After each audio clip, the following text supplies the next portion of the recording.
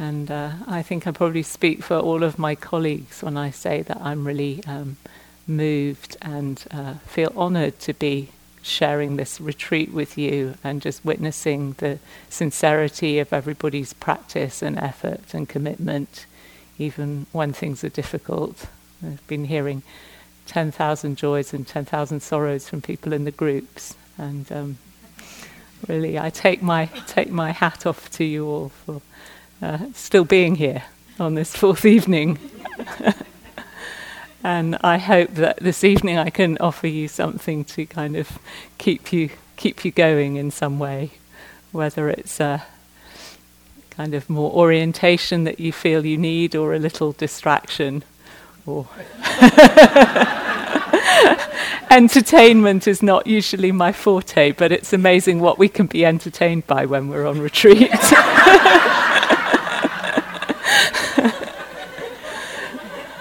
So, as thinking about all the ways in which I've kind of listened to Dharma talks over the years, and as you've heard, I spent quite a few years as a nun where you kind of didn't have any choice, a bit like you on the retreat, frankly. You didn't have any choice about whether you went to listen to a Dharma talk or not. So sometimes you're kind of really looking forward to it, and sometimes you're just thinking, oh, please, no. I don't want to listen to this person. And feeling like I'm kind of... The image comes to my mind, and maybe because this is happening in the UK at the moment, there's the Wimbledon tennis tournament, and which I watch. And I think the Williams sisters are about to maybe be playing off against each other. But and that sort of thing, like waiting for the Dharma talk, you're like standing behind the baseline at the back of the court, waiting to see what comes at you and how you're going to deal with it. Sometimes I listen in a more enlightened way, but there's all sorts of ways we can do this. So anyway, I'm hoping to this evening to do a bit of kind of consolidation for us.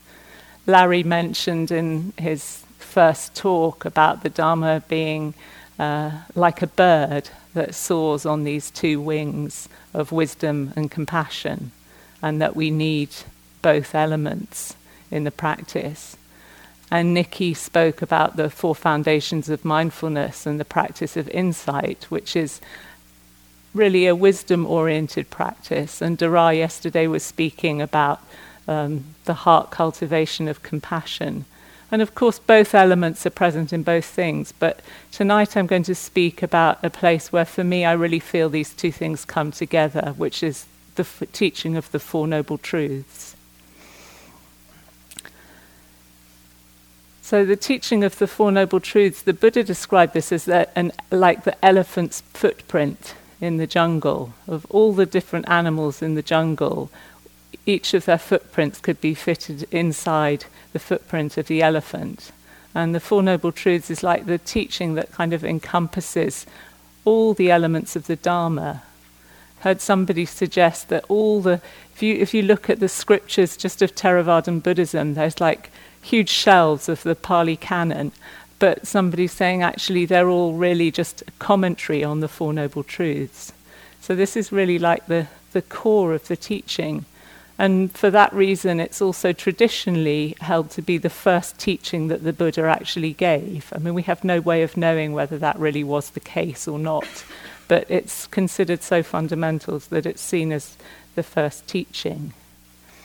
And there are 4 Noble Truths, and I'll go through them in a minute, but they can even get condensed down into 2 things, which Dara mentioned last night. She quoted this statement of the Buddha that I just teach 2 things. I teach suffering and the end of suffering. So the 4 Noble Truths are the elaboration of this teaching of suffering and the end of suffering. And we talk about suffering, but you could look at the other side of that coin and look at it as teaching happiness and the route to happiness, real happiness and the route to real happiness.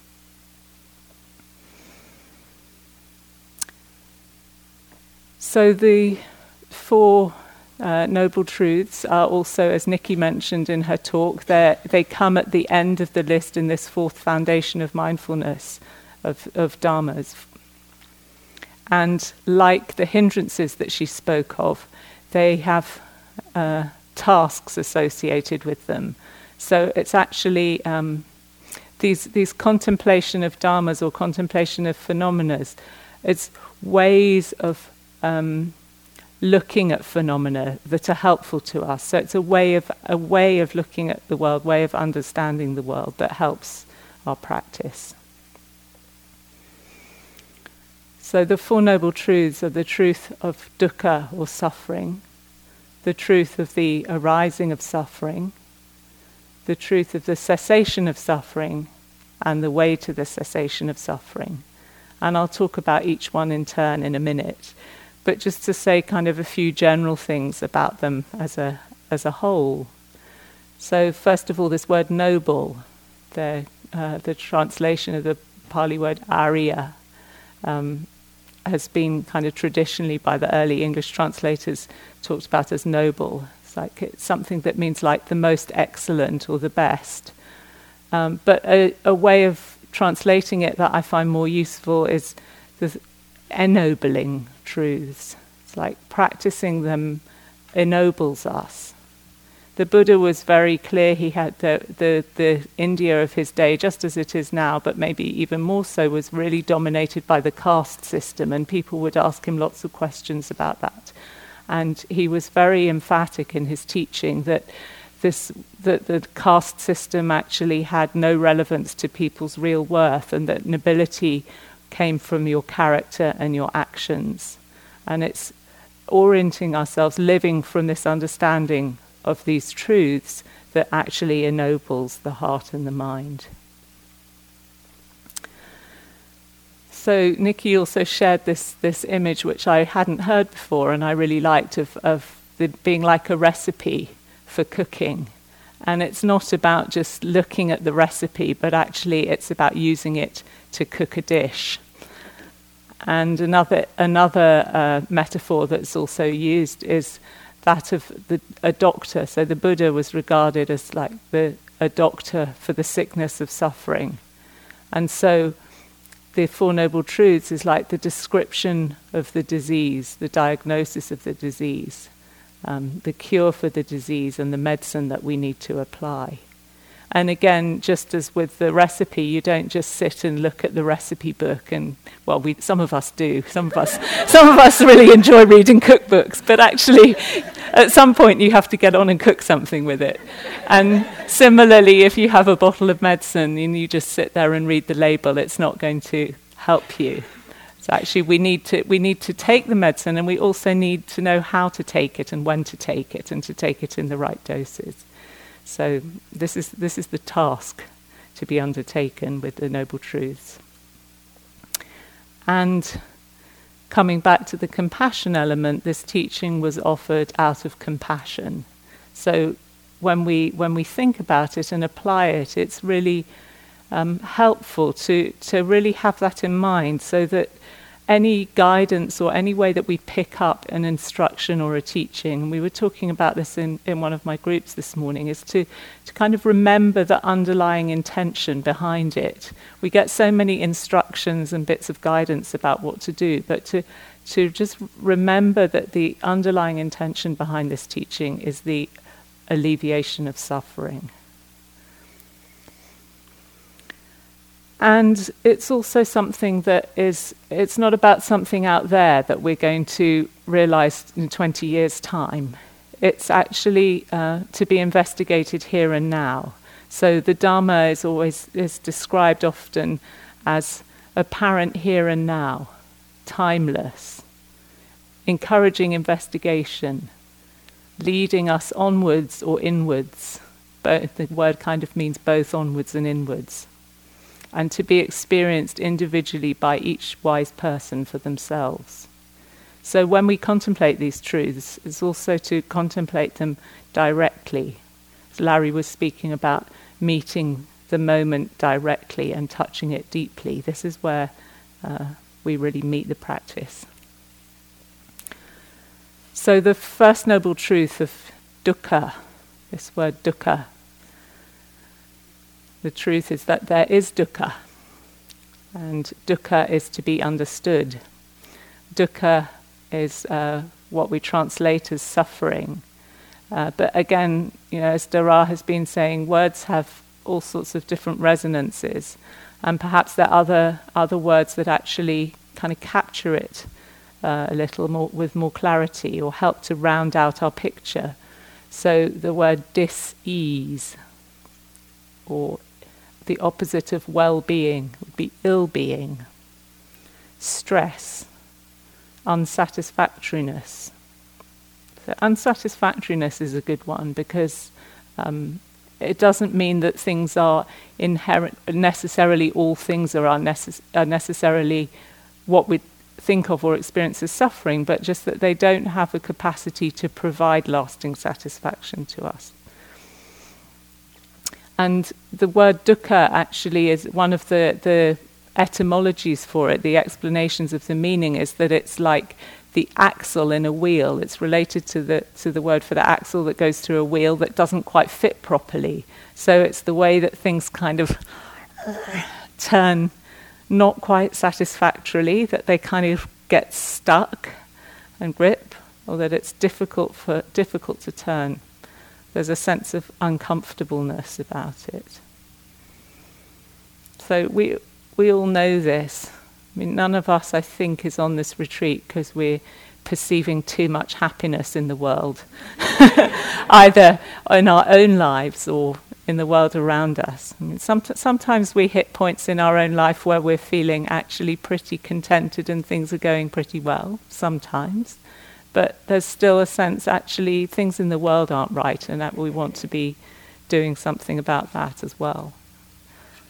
So, it's the perception of suffering in ourselves and around us that brings us here in some way. And traditionally, this is described as the suffering of the body, the fact that the body gets old, gets sick, dies. We lose things, we lose loved ones, we suffer from grief and despair around that. And in a general day-to-day sense, just anything that brings us into association with the unpleasant, with things that we dislike, or that separates us from the things that we love and want, or just the experience of not getting what we want. These are all ways in which dukkha manifests for us. And the task with dukkha, so each of these four truths has a task associated with it. This is the bit where we actually do the cooking instruction. We don't just see the ingredient, we do the cooking instruction. And the task with dukkha is it needs to be known, to be understood. And the word that for this in Pali implies thoroughly understood. And understanding is a nice word because actually the word suffer comes from the Latin, and it means to stand underneath, to bear something on your shoulders. So it's about standing under suffering rather than being crushed by it.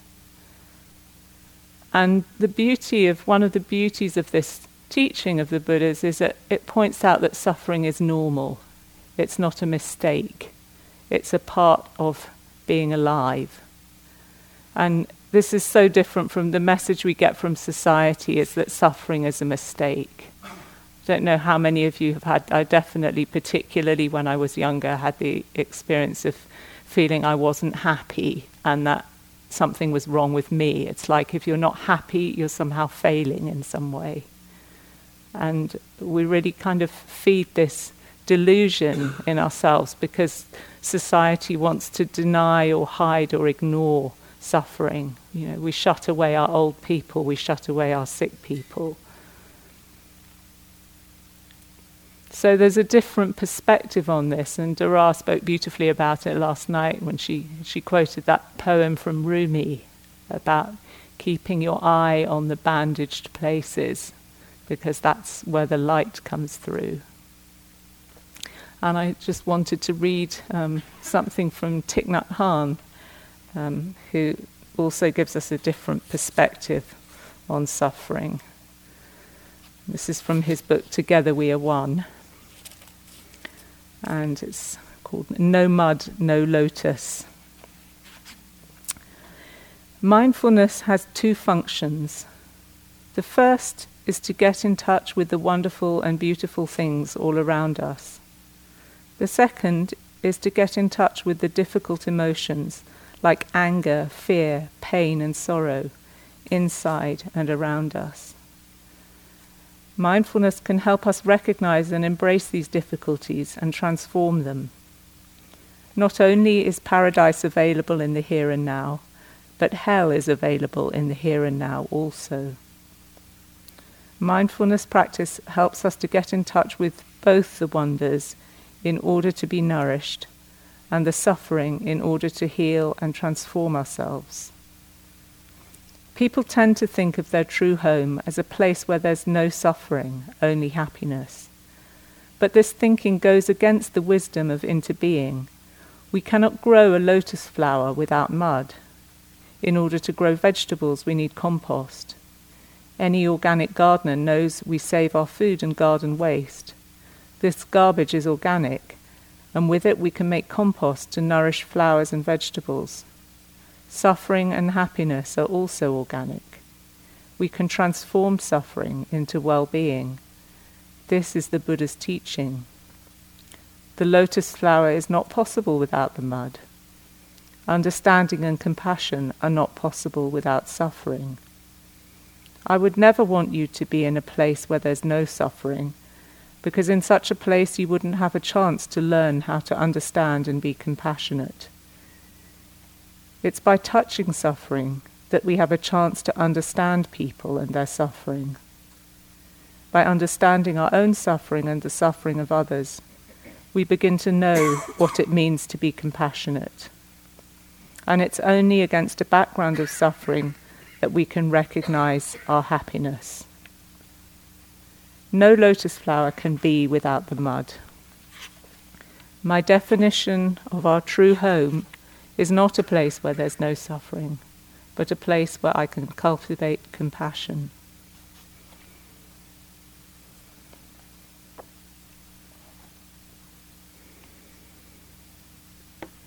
So often the really great Dharma practitioners are people who've been through immense suffering. There's one teacher who inspires me a lot, who's passed away some time ago, but you'll see her picture, some of you will know of her, in the Gratitude Hut, is a Bangladeshi woman called Deepa Ma. She was married at the age of 12 in an arranged marriage, and then found that she couldn't have children. She had no children until she was 35. She finally conceived a child, and then it died very quickly after it was born. She had another child who survived, and then she had a son who also died, and very soon after that her husband died as well, and also she lost her health. She really confronted a tremendous amount of loss in her life, but she had tremendous faith in the Buddha and in the practice, and she began to practice and very quickly attained deep states of realization. And I never had the fortune to meet her, but many of my teachers have described her as the most loving person that they've ever met. And I'll share a few words from her later on this evening. So wisdom teaches us that the way out of suffering is to go through the suffering. As Dara said, going through the eye of the needle or into the eye of the storm. And the reason for that is that to cure a disease, you have to diagnose it correctly and apply the correct treatment. If you don't get the diagnosis right, nothing that you do in response is going to work. So that sort of brings me to the second noble truth, which is the origin of suffering, or the cause of suffering, the arising of suffering. And Nikki mentioned this when she was talking about Vedana. She mentioned the connection between Vedana and the thing that happens afterwards, which is called tanha, which is craving. sometimes translated as thirst.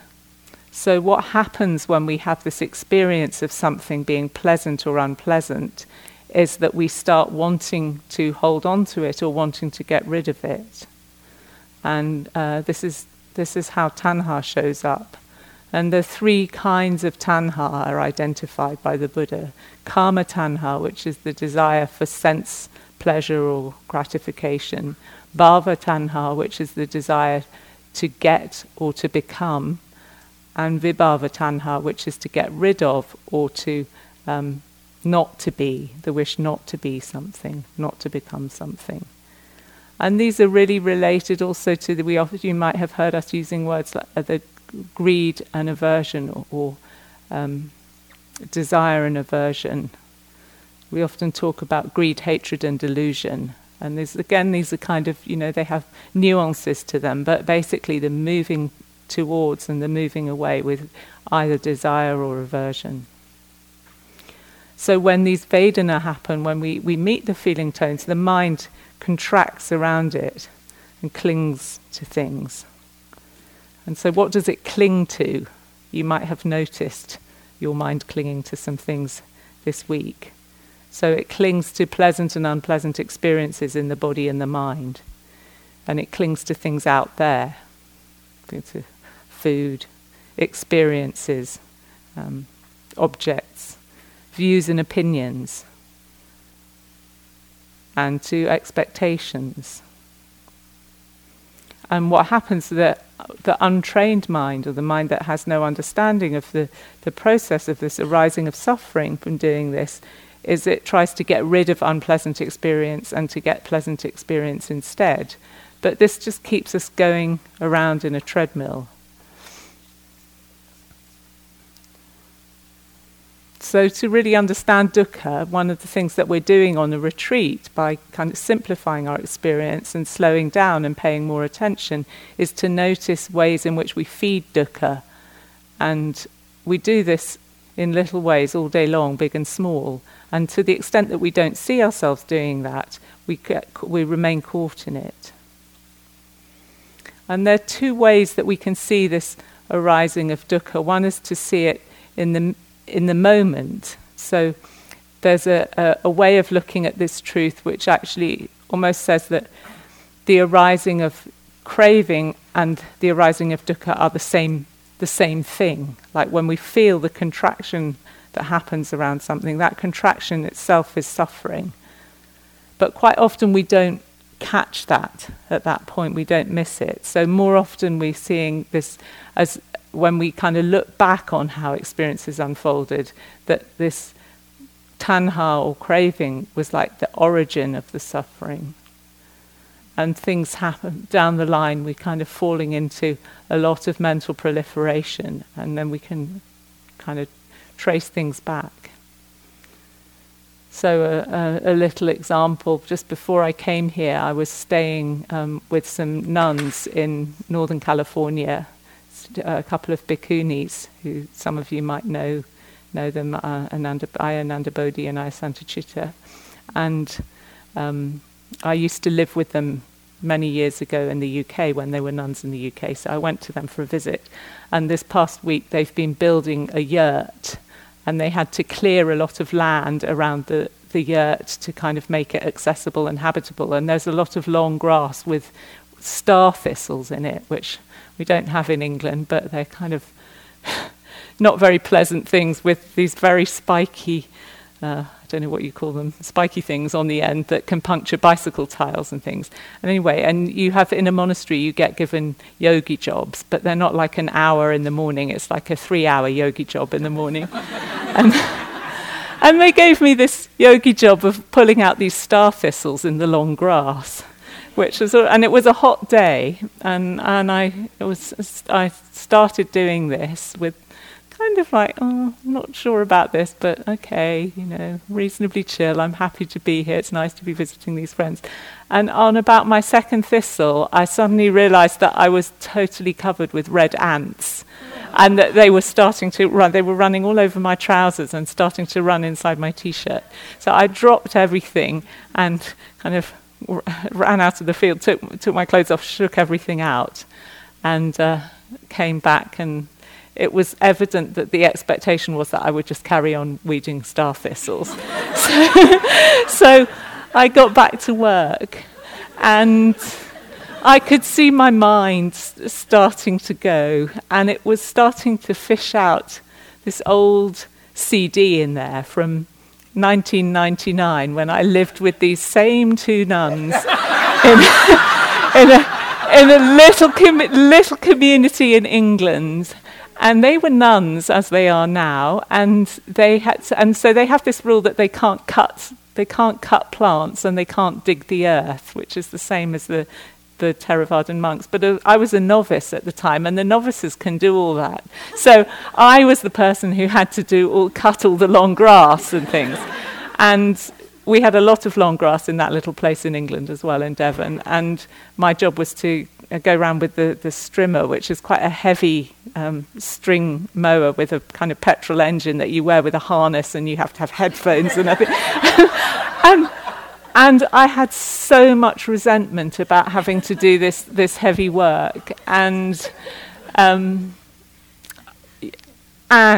prior to that, before I joined the monastery, I trained as a lawyer. So I had a mind that could kind of really fish around for reasons why this was just not right, that I should have to be doing this work. And it's like, how can these nuns practice this rule and then expect me to do this on their behalf? And I suffered for weeks doing that job, until I finally got to the point where I realized, well, I want to be here. I have options. I could leave, or I could just really create a problem refusing to do it. I can do it and I can keep suffering, or I can actually just do it and just drop all my complaining about it. And once that happened, I actually started to not mind the work at all, and actually it was quite satisfying to be keeping the place nice, clearing the ground that needed to be cleared. And actually I quite enjoy physical work, really, when it got down to it. So this last week I could just see in that situation my mind was starting to replay this whole track with now a new overlay.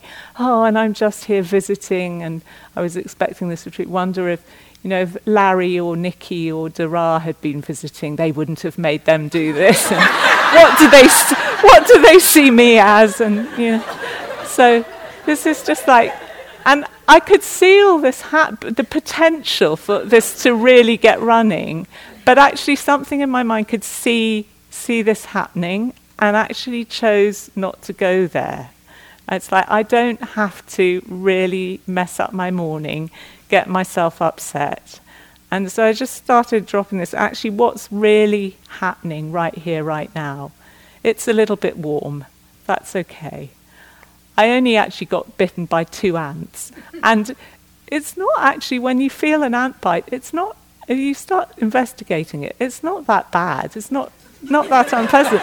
There's even quite there's quite an interesting tingly feeling to it. So just with the sensation of this ant bite and the warmth and the occasional thing sticking into me that I would just pull out again, and then being really mindful to look around and just make sure that I didn't, disturb another ant's nest.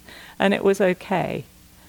But the amount of additional suffering we can create out of a simple experience like that is just, and we do this in little ways to ourselves all the time, not to mention the big ways. So just, in that moment, having been through all that once, I could just see, I'm not going to feed this. And actually the problem fell away, and I enjoyed my morning. It was fine. So we do this. We do this with what we don't like, and then we also create problems with what we like. We want it to last. We don't want to let go. So, a very simple example, like the ending. You may have noticed this when you're eating, like the ending of pleasure. It's like, what happens next? It's like, or the ending of, maybe you're having a very good sitting, or you're really enjoying the yoga practice and you don't want it to end, and then it suddenly ends, and the mind's like, what next?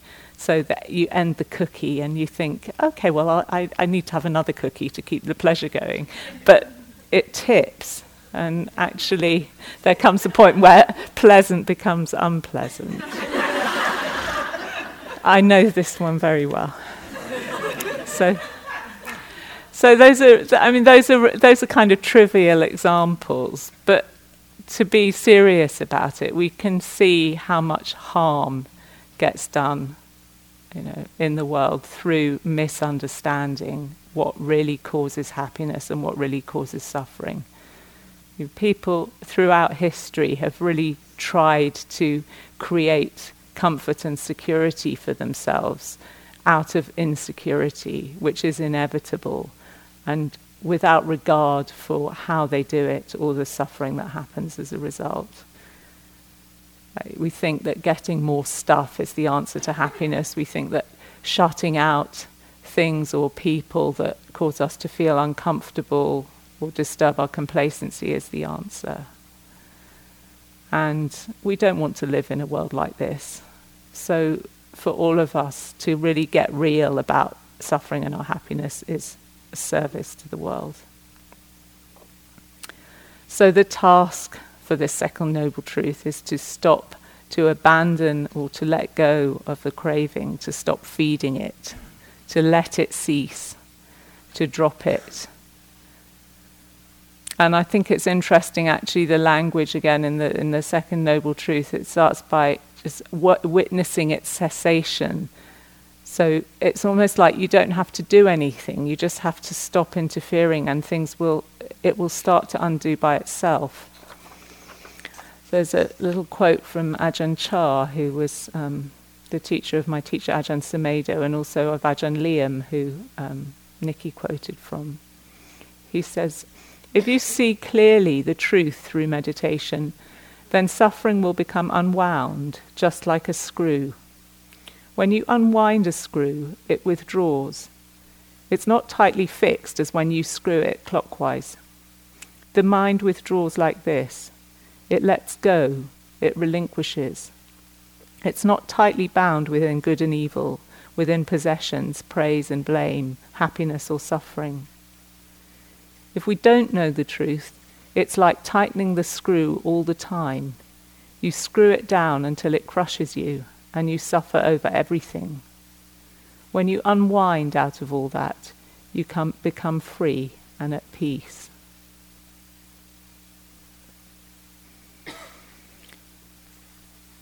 So just to kind of add a note that letting go, and again this is something that I think has come up in groups, is not the same as bypassing. It's like you can't let go of something that you haven't let touch you. Yeah? If you're still fighting to keep something away, then that's just this vibhava tanha, this wanting to get rid of. And this is something that we have to learn gradually, because we can't open to everything at once, and it wouldn't be wise to. The body and the mind have more wisdom than our intellect, which wants to get quickly to the end of this path. And we need to learn to tune into that holistic wisdom rather than trying to force issues for ourselves. So we aren't necessarily there yet, but we can have an aspiration.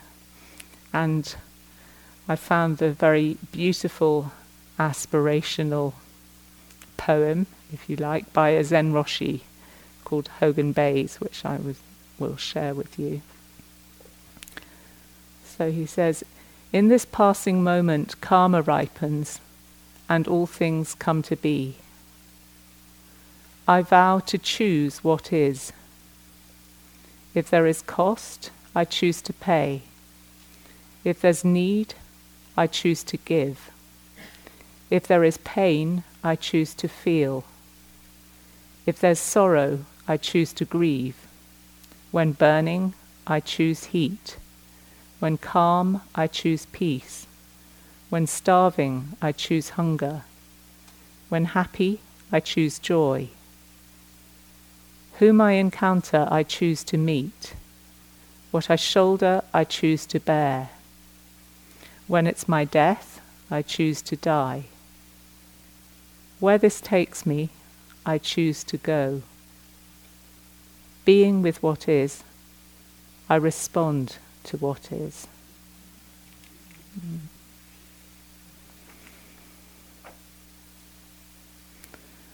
So this is an aspiration. And what happens when we do this is that the third noble truth starts to open up. This truth of the cessation of suffering, or what Thich Nhat Hanh calls the cessation of ill-being and the birth of well-being, which I like. The Buddha said that the end of suffering is to be seen for yourself, to be experienced directly and personally and in this body. To know what it feels like for yourself when dukkha stops, and to know the fruit of letting go. And we heard this beautiful description of Ajahn Liam's experience of really profound peace and letting go. But it's also, we experience this in smaller ways ourselves, and you've had taste of this on the retreat, I'm sure. So Ajahn Buddhadasa, who's another Thai forest master that Larry mentioned, he used to teach about mini nibbanas. So nibbana, one translation of it is cool. So there's mini coolings down, moments when the mind is clear and without wanting and without aversion and at peace with what's arising. And this is kind of, he said, if we didn't have these, and if we didn't have these, we'd all be crazy, because the mind can't keep getting tighter and tighter all the time. It lets go from time to time. We need to notice when that happens. And I think it's the same with Ajahn Chah's screw simile. We couldn't possibly be tightening all the time. It's like we tighten and then we let go, and then we tighten and then we let go. But what we don't do is continue the process of letting go. We just retighten again.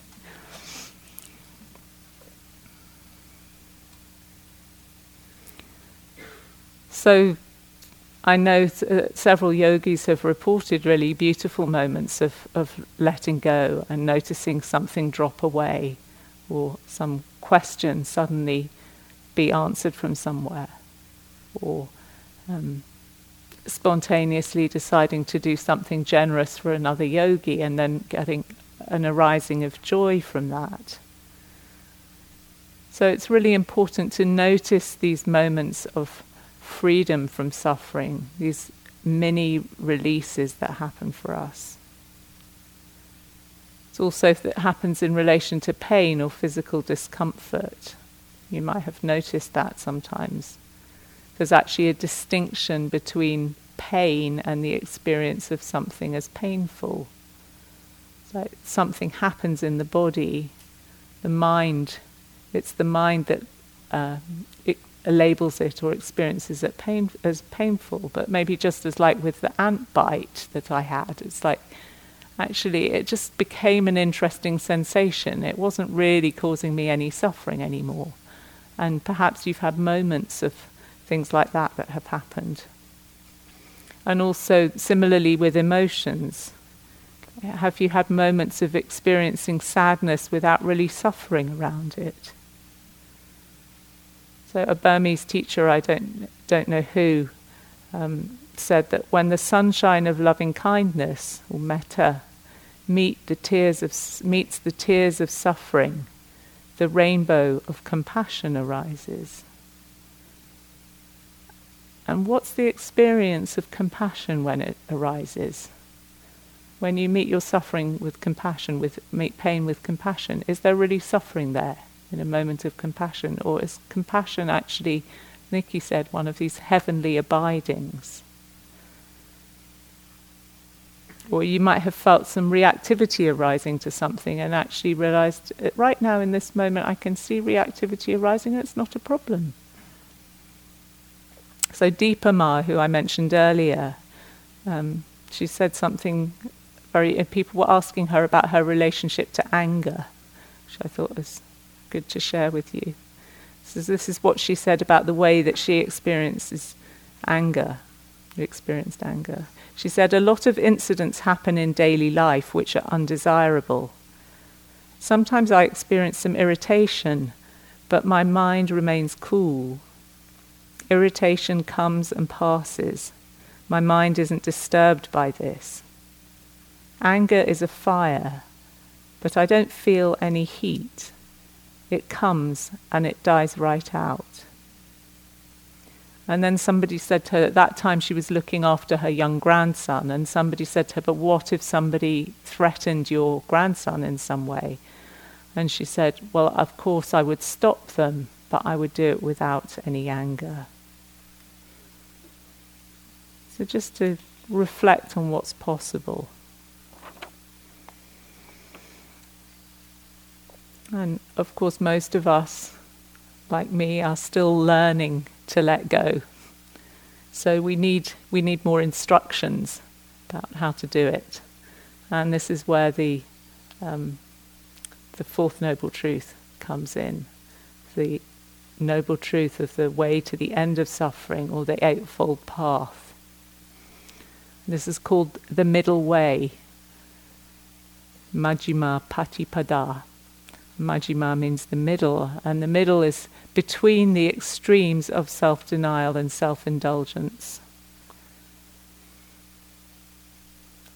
And it's what reveals itself when we start to have a correct understanding of the nature of suffering. And it begins, so the first of these 8 folds is correct understanding itself, or right view. You might have seen the prayer wheel at the gate as you come in. This contains the steps of the eightfold path, and I think it has the word wise in front of each of them. So this is another way of looking at it. The word in Pali is samma, which is most usually translated as right understanding. But wise understanding is a good translation. Another possibility is balanced understanding. Or it also means perfect. And I'm thinking about this, and actually perfect doesn't mean perfect in some absolute sense, but it means perfect to the situation. So actually it's what's appropriate to the situation, the appropriate response. So this wise or perfect understanding has a few elements to it that I think are important to kind of clock. And the first one is actually to see things in terms of the Four Noble Truths. To actually have the right understanding about suffering and the nature of suffering and the way to the end of suffering. Second aspect, or I don't know that they actually come in this order, but another key aspect of it is that there are the actions have consequences. There are fruits of good and bad deeds, and that our existence on a relative level matters. What we do in the conventional world matters. Because the other teaching of the Buddha, of course, is the teaching of anatta, or not self. So this is also part of wise understanding, is to understand that actually all the things that are unfolding are natural processes. And that I, me, and mine are just conventional labels. And in fact, the experience of being a self is just another process within nature. There's actually nothing fixed here. And if you really investigate that for yourself, you can see how the experience of self changes from moment to moment in your meditation, or different situations in your life, how we manifest as a different self amongst different people and in different situations. So it's not to say that you don't exist, but that you don't exist in a fixed and definite way, that this is just another arising experience. But people can grasp that and then say, well, okay, it doesn't matter what I do. And this is absolutely not what this teaching is about. So fixating on the experience of self is unsatisfactory. I was really moved by the teaching on forgiveness last night, and the suggestion that somehow in order to really forgive and move on, that we have to be willing in some way to almost to die to the past in order to live in the present. It's like we have to let go of holding to a particular experience of myself or a particular view of myself and other people. And then the second step of the Eightfold Path is wise intention or wise resolve. And this basically means resolve of non-greed, non-hatred and non-delusion, because we understand that our actions have consequences for ourselves and others. And then because we understand that these three things are at the root of suffering, then we do our best not to act from them. The next three steps, so I'm just going to go through this very briefly because it's a lot of information and I've been talking a long time. So the next three steps are wise speech, wise action and wise livelihood. So these are all about how we interact with the world. And speech is an especially important one here. It's so very powerful. And wise speech is classified as speech that is true and is beneficial and is timely. We'll probably talk a bit more about that as we begin to explore the practice of speaking at some point tomorrow. The next step is wise effort, Sama Vayamo, and Nikki described this as gentle persistence, which I think is a really good definition. So sometimes forceful action is needed, but in general we're talking about gentle persistence with the practice. All these things are only balanced or wise if they include the other aspects of the path, if they include the remembering of the other aspects of the path. So this is the case for mindfulness. Samasati, which is the seventh step of the path, is mindfulness that includes the understanding of the other factors. So mindfulness has these dual things of presence and remembering context, remembering what matters. And then finally, the eighth factor of the Eightfold Path is samasamadhi, or right concentration. So other words for concentration, stability or steadiness of mind, collectedness of mind. So I think all these factors of the path are like kind of the data in your GPS. It's like I see the path as a kind of map to orient ourselves with. And the more that we practice the factors of the path, it's like we're uploading the map to have at our disposal. And it's a kind of multi-dimensional map because all the factors contain one another. Sometimes the path is described as the noble eightfold path. Another way of seeing this noble is actually the path of the noble ones. So it's actually what a person would do who is free from these states of greed, hatred, and delusion. So I think a person who's actually realized awakening would undertake this path effortlessly.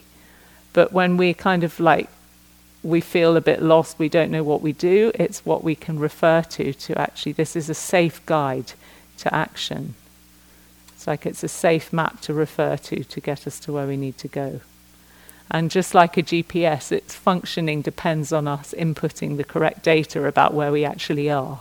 So mindfulness of what's actually happening now, we can set our current location. And then we can use the map wisely. And then also that we actually need to follow the step that it gives us. So again, like taking the medicine, cooking the recipe. So this is the task for the Fourth Noble Truth, the Eightfold Path, is to develop or cultivate the path. This path is to be developed and the development is to be completed. That's the task for this path. The word for the path, patipada, means taking one step after another. And I think because the Dharma is this beautiful big edifice, I used to think of the Eightfold Path as like a grand highway Like I think of, in the UK, I think of the M25, which is the big motorway that goes all the way around London, but here maybe it's 101, the 101 or something. But it's actually, it's not like that. The path is something that we make by walking on it. It's more like we clear the space with our footsteps, like you're walking through a forest and making a path, or you're walking through a snowfield, and it's you that makes the path. And you can only take the step that's in front of you. This is our practice. We don't know when we're going to arrive, but we just keep walking.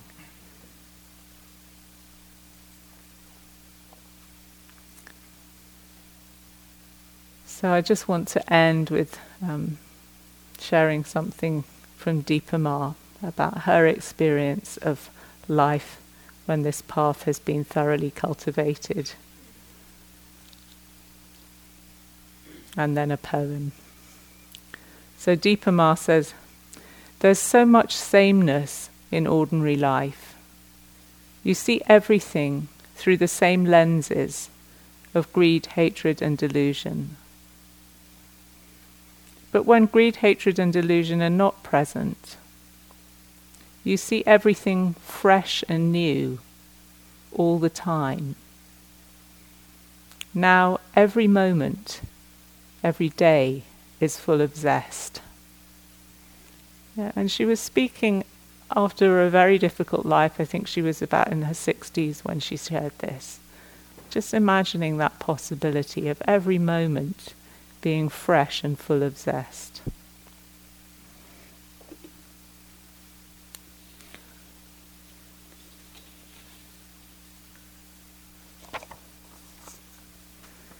And a poem from my Dharma sister Dara, who is the source of all great poems. This is by the Reverend Sapphire Rose. She let go. Without a thought or a word, she let go. She let go of the fear. She let go of the judgments. She let go of the confluence of opinions swarming around her head.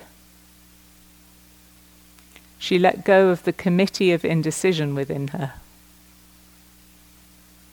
She let go of all the right reasons. Wholly and completely, without hesitation or worry, she just let go. She didn't ask anyone for advice. She didn't read a book on how to let go. She didn't search the scriptures. She just let go. She let go of all the memories that held her back. She let go of all the anxiety that kept her from moving forward. She let go of the planning and all of the calculations about how to do it just right. She didn't promise to let go. She didn't journal about it. She didn't write the projected date in her day timer. She made no public announcement and put no ad in the paper. She didn't check the weather report or read her daily horoscope. She just let go. She didn't analyze whether she should let go. She didn't call her friends to discuss the matter. She didn't do a 5-step spiritual mind treatment. She didn't call the prayer line. She didn't utter one word. She just let go. No one was around when it happened. There was no applause or congratulations. No one thanked or praised her. No one noticed a thing. Like a leaf falling from a tree, she just let go. There was no effort. There was no struggle. It wasn't good and it wasn't bad.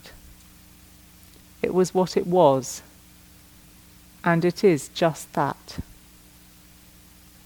In the space of letting go, she let it all be. A small smile came over her face. A light breeze blew through her. and the sun and moon shone forevermore.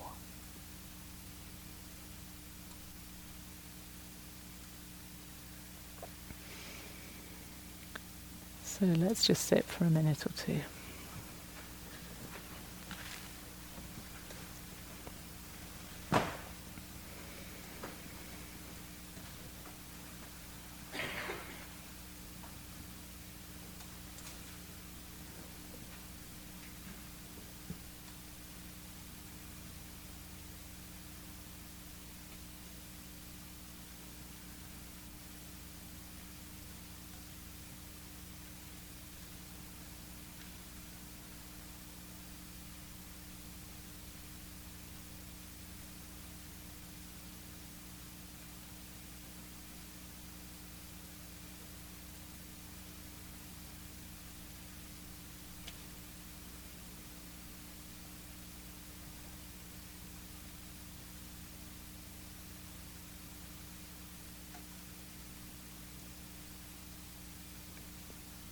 May we all experience the peace of letting go.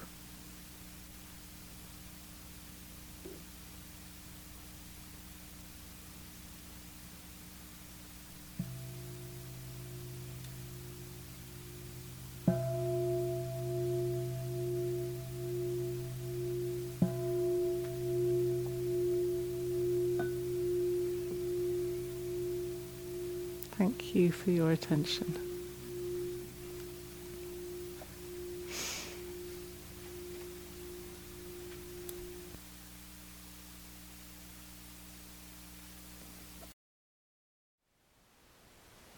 Thank you for listening. To learn how you can support the teachers and Dharma Seed, please visit dharmaseed.org/donate.